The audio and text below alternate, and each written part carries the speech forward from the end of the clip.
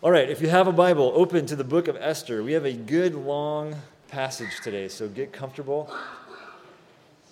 Get a drink, get a beverage, a pillow, whatever you need. We're going to begin in Esther chapter 2, verse 5, and we're going to read through chapter 3. Now, there was a Jew in Susa, the citadel, whose name was Mordecai, the son of Jair, son of Shimei, son of Kish, a Benjamite, who had been carried away from Jerusalem among the captives, carried away with Jeconiah, king of Judah, whom Nebuchadnezzar, king of Babylon, had carried away. He was bringing up Hadassah, that is Esther, the daughter of his uncle, for she had neither father nor mother. The young woman had a beautiful figure and was lovely to look at, and when her father and her mother died, Mordecai took her as his own daughter. So when the king's order and his edict were proclaimed, and when many young women were gathered in Susa the citadel in custody of Hegai, Esther was also taken into the king's palace and put in custody of Hegai, who had charge of the women. And the young woman pleased him and won his favor, and he quickly provided her with cosmetics and her portion of food, and with 7 chosen young women from the king's palace, and advanced her and her young women to the best place in the harem. Esther had not made known her people or kindred, for Mordecai had commanded her not to make it known. And every day Mordecai walked in front of the court of the harem to learn how Esther was and what was happening to her.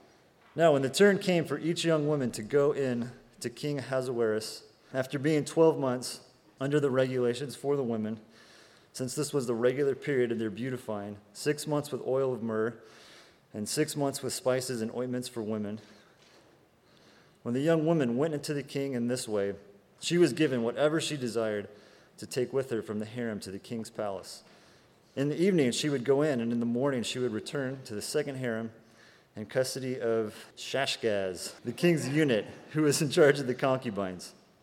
She would not go into the king again unless the king delighted in her, and she was summoned by name. When the turn came for Esther, the daughter of Abihail, the uncle of Mordecai, who had taken her as his own daughter, to go into the king, she asked for nothing except what Hegai, the king's eunuch, who had charge of the woman, advised. Now Esther was winning favor in the eyes of all who saw her. And when Esther was taken to King Ahasuerus into his royal palace in the 10th month, which is the month of Tebeth, in the 7th year of his reign, the king loved Esther more than all the women, and she won grace and favor in his sight more than all the virgins, so that he set the royal crown on her head and made her queen instead of Vashti. Then the king gave a great feast for all his officials and servants. It was Esther's feast. He also granted a remission of taxes to the provinces and gave gifts with royal generosity. Now, when the virgins were gathered together the second time, Mordecai was sitting at the king's gate. Esther had not made known her kindred or her people as Mordecai had commanded her, for Esther obeyed Mordecai just as when she was brought up by him. In those days, as Mordecai was sitting at the king's gate, Bigthan and Teresh, 2 of the king's eunuchs who guarded the threshold, became angry and sought to lay hands on King Ahasuerus. And this came to the knowledge of Mordecai, and he told it to Queen Esther, and Esther told the king in the name of Mordecai. When the affair was investigated and found to be so, the men were both hanged on the gallows, and it was recorded in the book of the Chronicles in the presence of the king. After these things, King Ahasuerus promoted Haman the Agagite, the son of Hammedatha, and advanced him and set his throne above all the officials who were with him. And all the king's servants who were at the king's gate bowed down and paid homage to Haman, for the king had so commanded concerning him. But Mordecai did not bow down or pay homage. Then the king's servants who were at the king's gate said to Mordecai, "Why do you transgress the king's command?" And when they spoke to him day after day, he would not listen to them. They told Haman in order to see whether Mordecai would stand, for he had told them that he was a Jew. And when Haman saw that Mordecai did not bow down or pay homage to him, Haman was filled with fury. But he disdained to lay hands on Mordecai alone. So as they had made known to him the people of Mordecai, Haman sought to destroy all the Jews, the people of Mordecai, throughout the whole kingdom of Ahasuerus. In the first month, which is the month of Nisan, in the 12th year of King Ahasuerus, they cast pur. That is, they cast lots before Haman day after day, and they cast it month after month till the 12th month, which is the month of Adar. When Haman said to King Ahasuerus, "There is a certain people scattered abroad and dispersed among the peoples in all the provinces of your kingdom. Their laws are different from those of every other people, and they do not keep the king's laws, so that it is not to the king's profit to tolerate them. If it please the king, let it be decreed that they be destroyed, and I will pay 10,000 talents of silver into the hands of those who have charge of the king's business, that they may put it into the king's treasuries." So the king took his signet ring from his hand and gave it to Haman the Agagite, the son of Hammedatha, the enemy of the Jews. And the king said to Haman, "The money is given to you, the people also, to do with them as it seems good to you." Then the king's scribes were summoned on the 13th day of the first month, and an edict, according to all that Haman commanded, was written to the king's satraps and to the governors over all the provinces and to the officials of all the peoples, to every province in its own script and every people in its own language. It was written in the name of King Ahasuerus and sealed with the king's signet ring. Letters were sent by couriers to all the king's provinces with instructions to destroy, to kill, and to annihilate all Jews, young and old, women and children, in one day, the 13th day of the 12th month, which is the month of Adar, and to plunder their goods. A copy of the document was to be issued as a decree in every province by proclamation to all the peoples to be ready for that day. The couriers went out hurriedly by order of the king, and the decree was issued in Susa the citadel. And the king and Haman sat down to drink, but the city of Susa was thrown into confusion. Good morning. Could you picture that story in your head as Pastor Steve was reading all of that? That's exciting stuff going on. I don't know if you pictured all the pictures going on in there. Let's pray. Father, we thank you for your word, and we ask, Holy Spirit, for you to minister to your church. We ask, Lord, that you would speak through these 2 chapters in Esther. In Jesus' name, amen. In the book of Esther, we see God at work even though his name is never mentioned in this book, which is pretty interesting, isn't it? It's fascinating. And even if he is not acknowledged to be in control, we see that he is. That God preserves his people so that they may be witnesses to who he is, to the world, through Jesus. Now, for the past 2 Sundays, we've looked at these verses from Ephesians chapter 1, where Paul shares with us about Jesus. Let's look at that section again, starting in verse 7. In him, in Jesus, we have redemption through his blood, the forgiveness of our trespasses, according to the riches of his grace, which he lavished upon us in all wisdom and insight, making known to us the mystery of his will, according to his purpose, which he set forth in Christ, as a plan for the fullness of time to unite all things in him, things in heaven and things on earth. Now, as we go through these 2 chapters, we need to keep this in mind as the greater story within this story of Esther. So let's begin, and we'll look at our first character here, Mordecai, verses 5 and 6. Don't worry, I'm not going to reread everything again. Now there was a Jew in Susa, the citadel, whose name was Mordecai, the son of Jair, son of Shimei, son of Kish, a Benjaminite, who had been carried away from Jerusalem among the captives carried away with Jeconiah, king of Judah, whom Nebuchadnezzar, king of Babylon, had carried away. So this is in reference to the Babylonian captivity, which started in 597 BC. And we find that Mordecai's family was one of many thousands of Jews who were exiled to Babylon. Now, from Nebuchadnezzar to the reign of Ahasuerus is over 100 years. It's over a century. So when we're talking about a person like Mordecai, we're talking about someone who's been there for generations. His family's been there for generations.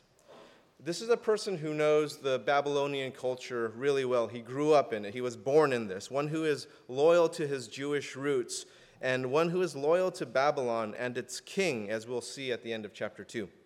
Now, this brings a question to us. How are we as Christians to be loyal to our faith in Jesus, as well as loyal to our society, ministering to our community, serving it? How do we live lives honoring Jesus and blessing our community, our neighborhoods?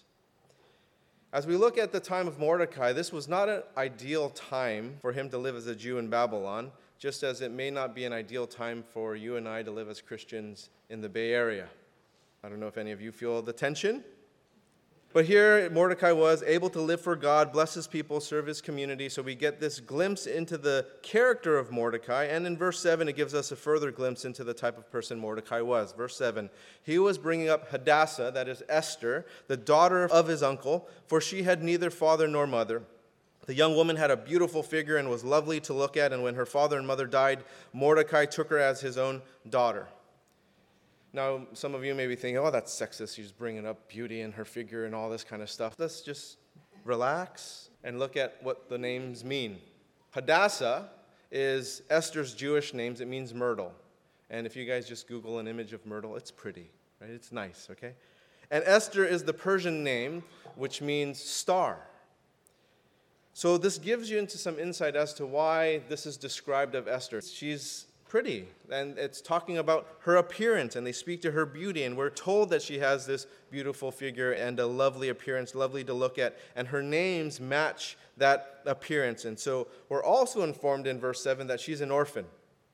And when that happened, when she became an orphan, her cousin Mordecai took her as his own daughter.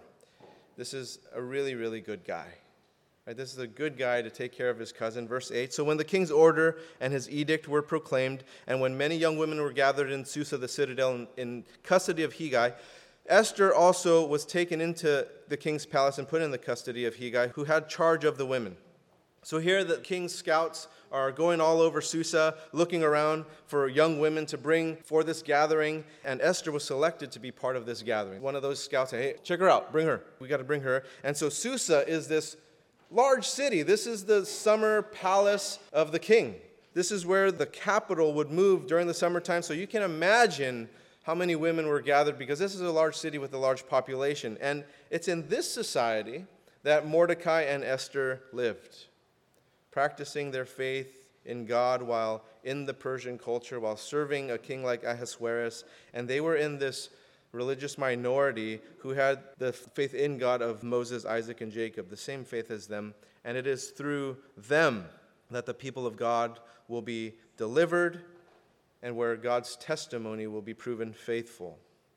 Now you notice that their role was not to lead some revolution, was not to overthrow the Persian Empire. They simply lived out their faith in this cultural environment that was not ideal to their worldviews, their beliefs, and their values.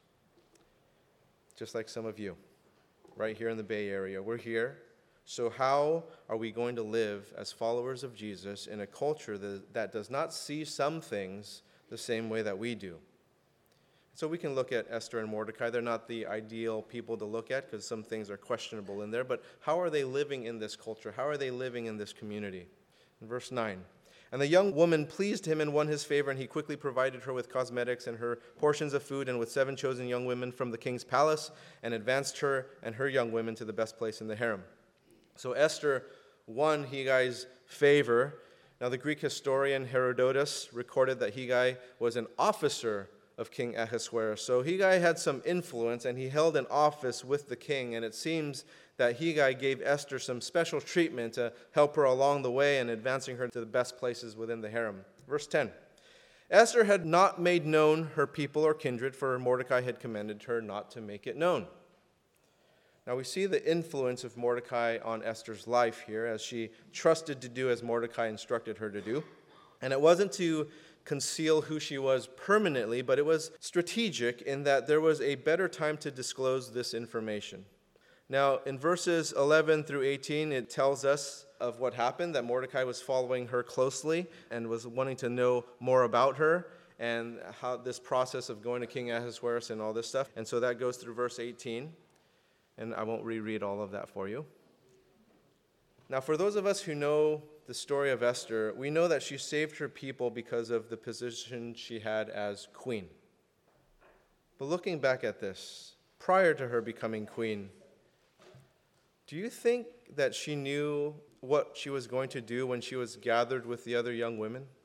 Do you think she knows what was happening? Now in Esther 4, verse 14, Mordecai has a conversation with her, and he says, if you keep silent at this time, relief and deliverance will rise from the Jews from another place, but you and your father's house will perish. And who knows whether you have not come to the kingdom for such a time as this? She has no clue. She doesn't know why she's there. Here's something to think about. We don't always see what God is doing in the present. We don't know.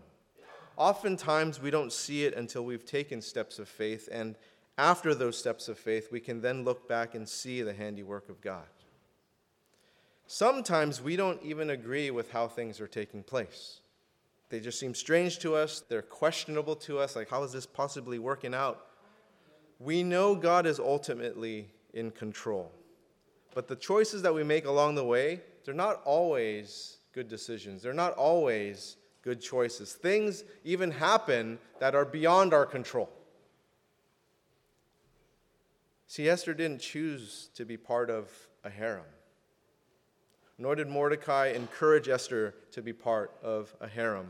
What practicing Jew would choose to be a part of this? Would choose for their daughter to be a part of this? To be a candidate to marry a pagan who took their people into captivity? A king who does not worship the same God as the Jews? No one would wish this for their daughter. No one would do this to their loved one. No one would suggest that you should get together with someone, but you need to hide your faith. You need to hide who you are. No one would think these things. And so it goes for the things in our lives today. Things don't always work out as we have hoped. They don't. Maybe you married a person who changed on you. They're not the person you thought you married, and they're different. Maybe there are decisions that you've made that were beyond your control, that they're not a decision that you wanted to make, but you know what? You had to do it because this is the circumstance that you're in. This is the situation that you're in. Just know that God is ultimately in control, even in your less than ideal circumstances, that He's not done yet. He's not finished yet. That He's really, really good. Actually, He's the best at making beautiful things out of our messes. He's really good at that. This is Jesus. He said this about Himself in Luke chapter 4 when they handed Him the scroll of Isaiah, and He opens it up and He turns to Isaiah 61. Now I'm quoting from Isaiah 61. "The Spirit of the Lord God is upon me because the Lord has anointed me to bring good news to the poor. He has sent me to bind up the brokenhearted, to proclaim liberty to the captives, and the opening of the prison to those who are bound, to proclaim the year of the Lord's favor and the day of vengeance of our God, to comfort all who mourn, to grant to those who mourn in Zion, to give them a beautiful headdress instead of ashes, the oil of gladness instead of mourning, the garment of praise instead of a faint spirit, that they may be called oaks of righteousness, the planting of the Lord, that He may be glorified." We've all made bad choices. We've all made poor choices. We've all been in bad situations that were beyond our control. We've all had hopes and dreams and goals that have never been achieved. But He's still ultimately in control. He still has a purpose for your life. He is not done with you yet. Verse 19. "Now when the virgins were gathered together the second time, Mordecai was sitting in the king's gate. Esther had not made known her kindred or her people as Mordecai had commanded her, for Esther obeyed Mordecai just as when she was brought up by him." Now back in verse 10, Mordecai told Esther not to let people know that she was a Jew, not something that she's to be ashamed of or to keep secret forever, but for the time being, let's just keep it on the DL. Right, let's just keep it down low. And during that time, he kept a close eye on Esther as he possibly could. He's kind of like following her around, and he's picking up on how things work in the king's court and how this whole process is working. And we find him a couple times at the king's gate, right? Verses 19 and 21. Now, in verse 21, it reads this: "In those days, as Mordecai was sitting at the king's gate, Bigthan and Teresh, two of the king's eunuchs who guarded the threshold, became angry and sought to lay hands on King Ahasuerus." So in his love and in his care for Esther, he's hanging around so much, he's able to hear about this assassination attempt from the king's eunuchs. And so he tells Queen Esther about this, of this plot, picking up in verse 22. "And this came to the knowledge of Mordecai, and he told it to Queen Esther, and Esther told the king in the name of Mordecai. When the affair was investigated and found to be so, the men were both hanged on the gallows, and it was recorded in the book of the Chronicles in the presence of the king." Now, in looking at all of this, I don't think we can possibly come to the conclusion that Esther and Mordecai are the most heroic of people. If you just kind of look at this, don't give them the benefit of the doubt that, oh, they're in the Bible, so of course they're heroic, of course they're great people. If we're just looking at this kind of objectively, isn't their morality questionable? Hiding things, being kind of sneaky. They're not bold, they're not courageous hero types. They're kind of timid, they're secretive.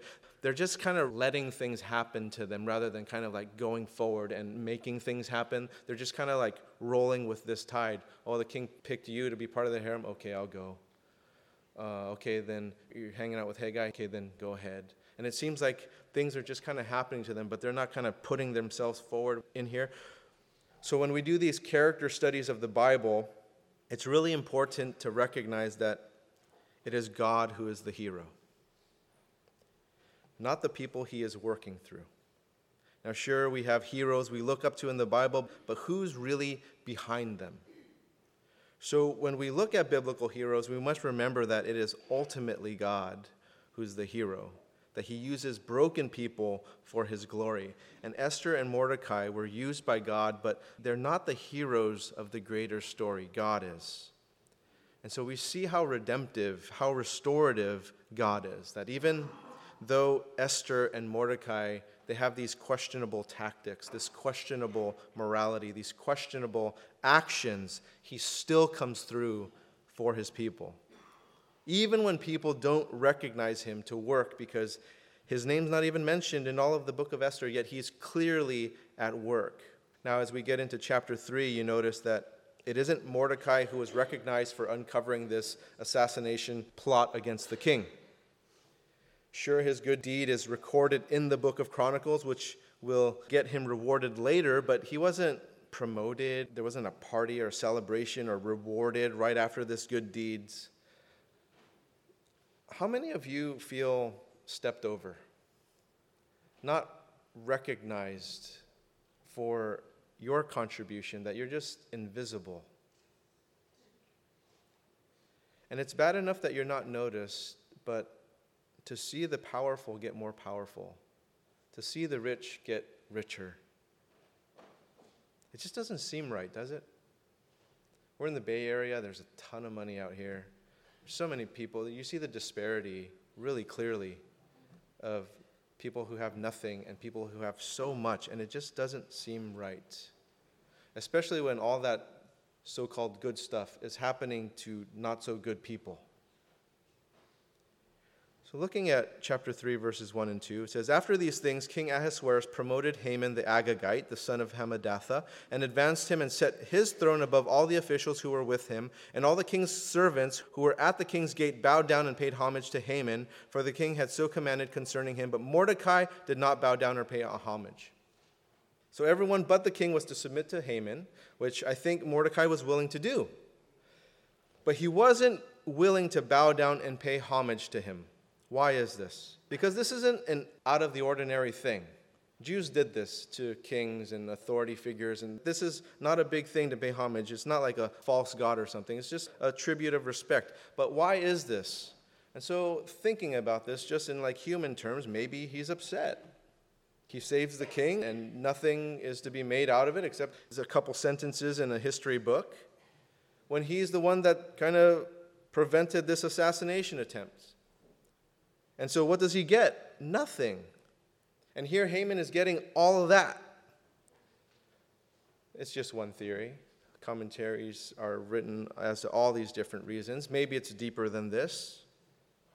We know that Mordecai was a Benjaminite and Haman was an Amalekite, an Agagite. That there's this long history of hostility between these two populations, which we'll go into that later. And to put the cherry on top, Haman is not a good guy. He's a terrible guy. But we know God to work in really mysterious ways, don't we? And so we'll get into how significant being recorded in the Chronicles was in chapter 6. We talked about that briefly last week. But it sure doesn't feel good to see others, especially if they're not good people, move ahead of you while you don't get very much yourself when you're doing really good. Yet God's ways are not our ways, and it's hard to see what God is doing in the present. We actually can't see what he's doing until it's done a lot of times. Now, picking up in verse 3. Then the king's servants who were at the king's gate said to Mordecai, "Why do you transgress the king's command?" And when they spoke to him day after day, and he would not listen to them, they told Haman in order to see whether Mordecai's words would stand, for he had told them that he was a Jew. And when Haman saw that Mordecai did not bow down or pay homage to him, Haman was filled with fury, but he disdained to lay hands on Mordecai alone. So as they had made known to him the people of Mordecai, Haman sought to destroy all the Jews, the people of Mordecai, throughout the whole kingdom of Ahasuerus. Like I said before, there are many thoughts as to the reasons why Mordecai did not bow down or pay homage to Haman. There's a ton of commentaries, there's a ton of scholars who have written about this, but according to verse 4, it was because his faith as a Jew.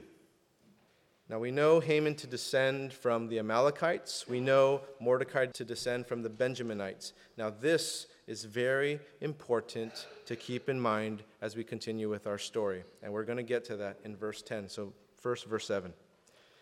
In the first month, which is the month of Nisan, in the 12th year of King Ahasuerus, they cast pur, that is, they cast lots before Haman day after day, and they cast it month after month until the 12th month, which is the month of Adar. So this is 5 years into the reign of Queen Esther. She's been queen for 5 years now. And so these guys are superstitious guys. They're casting lots to see which lucky day they're going to pull so that they can go forward with this plan of genocide. Verse 8. Then Haman said to King Ahasuerus, "There is a certain people scattered abroad and dispersed among the peoples in all the provinces of your kingdom. Their laws are different from those of every other people, and they do not keep the king's laws, so that it is not to the king's profit to tolerate them. If it please the king, let it be decreed that they all be destroyed, and I will pay 10,000 talents of silver into the hands of those who have charge of the king's business, that they may put it into the king's treasuries." Not a completely true argument from Haman. He manipulates some of the facts and the situation to work in his favor.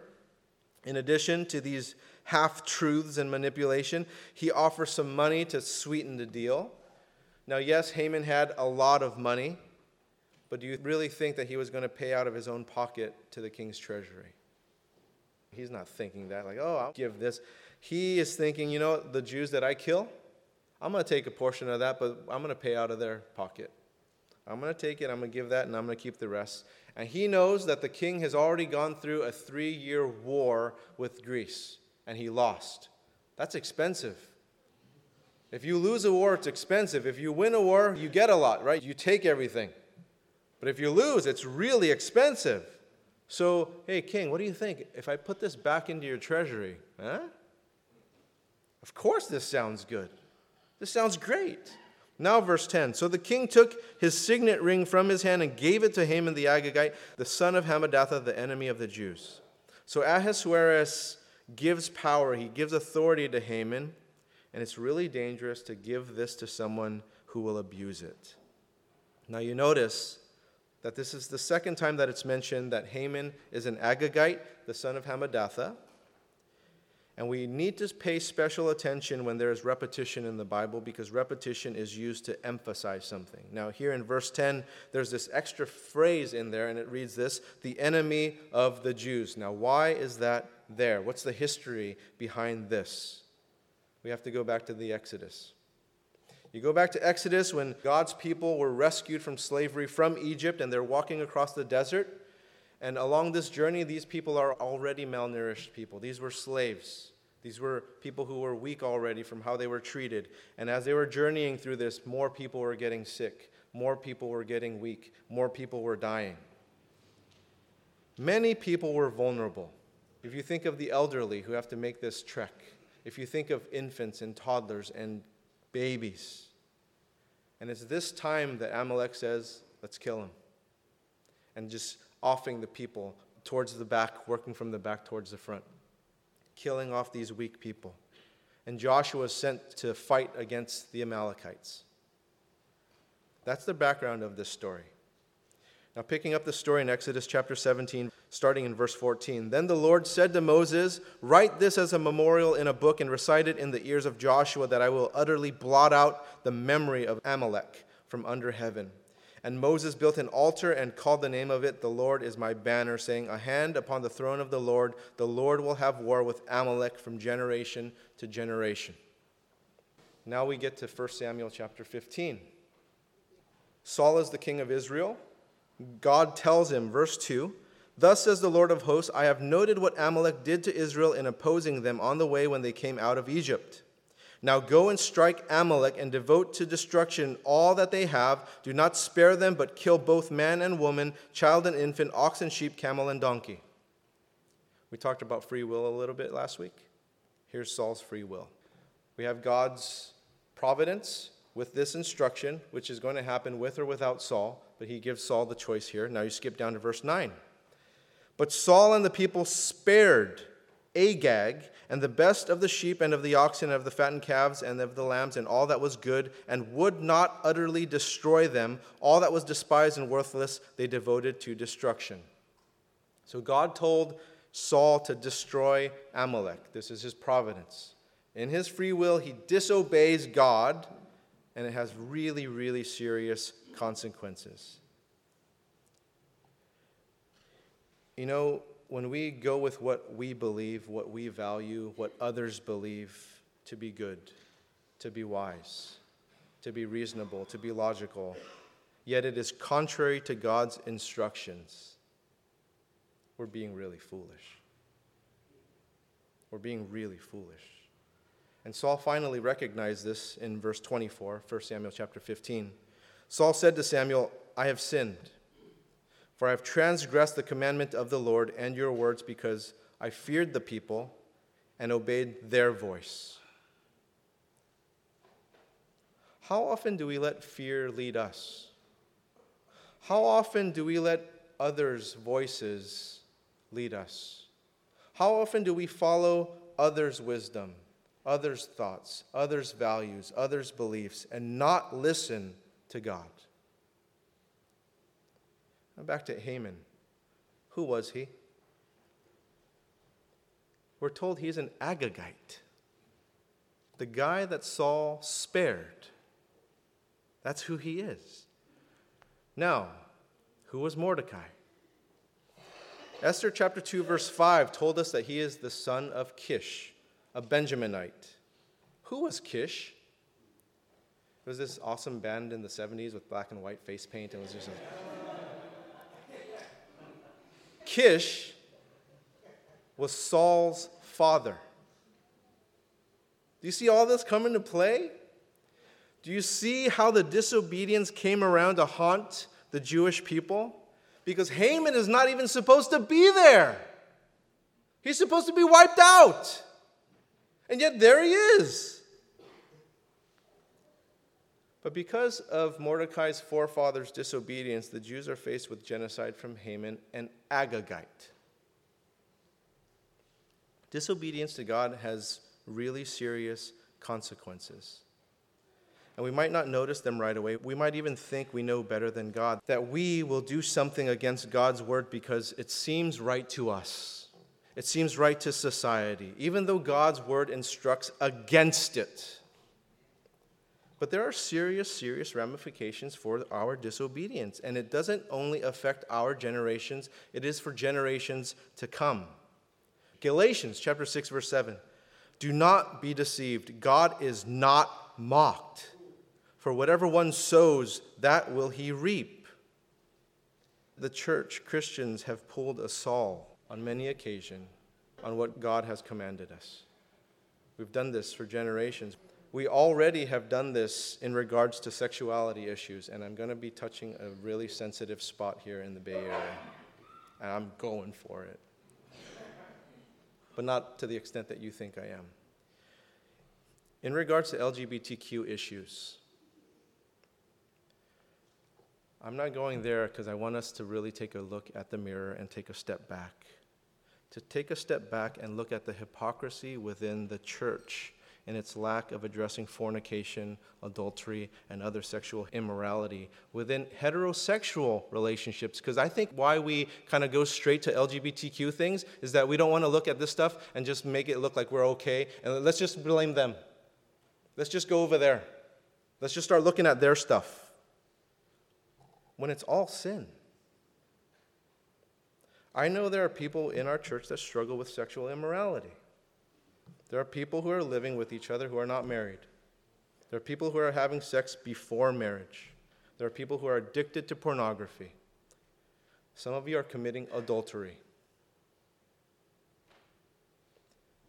How many Christians have a log in their own eye while they're addressing the speck in another's eye?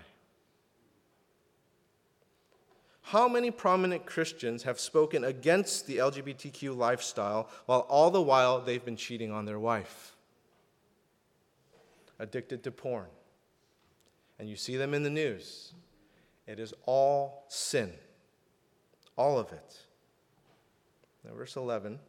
And the king said to Haman, "The money is given to you, the people also, to do with them as it seems good to you." Then the king's scribes were summoned on the 13th day of the first month, and an edict according to all that Haman commanded was written to the king's satraps and to the governors over all the provinces and to the officials of all the people, to every province in its own script and every people in its own language. It was written in the name of King Ahasuerus and sealed with the king's signet ring.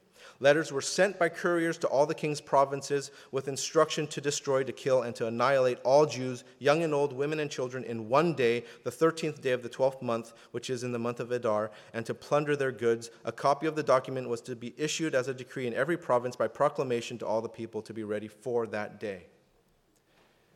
This is pure evil. This is sadistic stuff that is happening, because listen to this. The 13th day of the first month, referred to in verse 12, is what day? This is the day before the Passover feast. You see how sadistic this man is? You see how spiteful, how evil he is? Because in Leviticus chapter 23, verse 5, it's written this: "In the first month, on the 14th day of the month at twilight, is the Lord's Passover."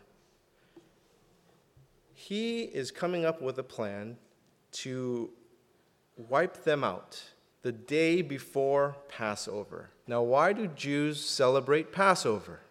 Why do they celebrate this? To commemorate, to remember that when they were in bondage to Egypt, that God set them free. So what is this about? I am going to make your God look like a fool. I am going to make it seem like your God is nothing. Because we got control, we're going to wipe you off from the face of the earth. Right before the celebration, Haman arranges to have this edict declared, to rub it in the face of all Jews, to mock them, to mock their faith, to mock their God. So in the midst of all this, how are the Jews going to respond? Was it going to be that of fear that, you know what, we're all going to die? We're all going to be murdered? Or is it going to be one of faith and saying, God came through for us in the Passover, he's going to do it again? I think for me, I'd be scared. I'd be scared out of my mind. And then in verse 15, it says, "The couriers went out hurriedly by the order of the king, and the decree was issued in Susa, the citadel, and the king and Haman sat down to drink, but the city of Susa was thrown into confusion." So all is fine with the king and Haman, while the city of Susa is just confused. Now, why is the city confused? The entire city is confused. Why is it not just the Jews? Why isn't it just the Jews who are in a panic, who are full of anxiety? Why is it that the city is? Because the Jews had lived there for generations. They've been here for generations. They're a part of this fabric of the Babylonian society. And since a decree to wipe out the Jews can be made so easily, so hastily, it can happen within any other group within the Persian Empire. Right? It could be anybody. We can wipe out anybody. So the people are freaked out because they're like, it could be them today, it could be us tomorrow. There's nothing that's protecting us. Now, throughout all of this, how's God? Cities in confusion. What's God like? Oh, what am I going to do? Oh, that's not God. God's not panicked at all. He's in control. The chess pieces are moved. The queen is a Jew. The guy who saved the king's life is a Jew.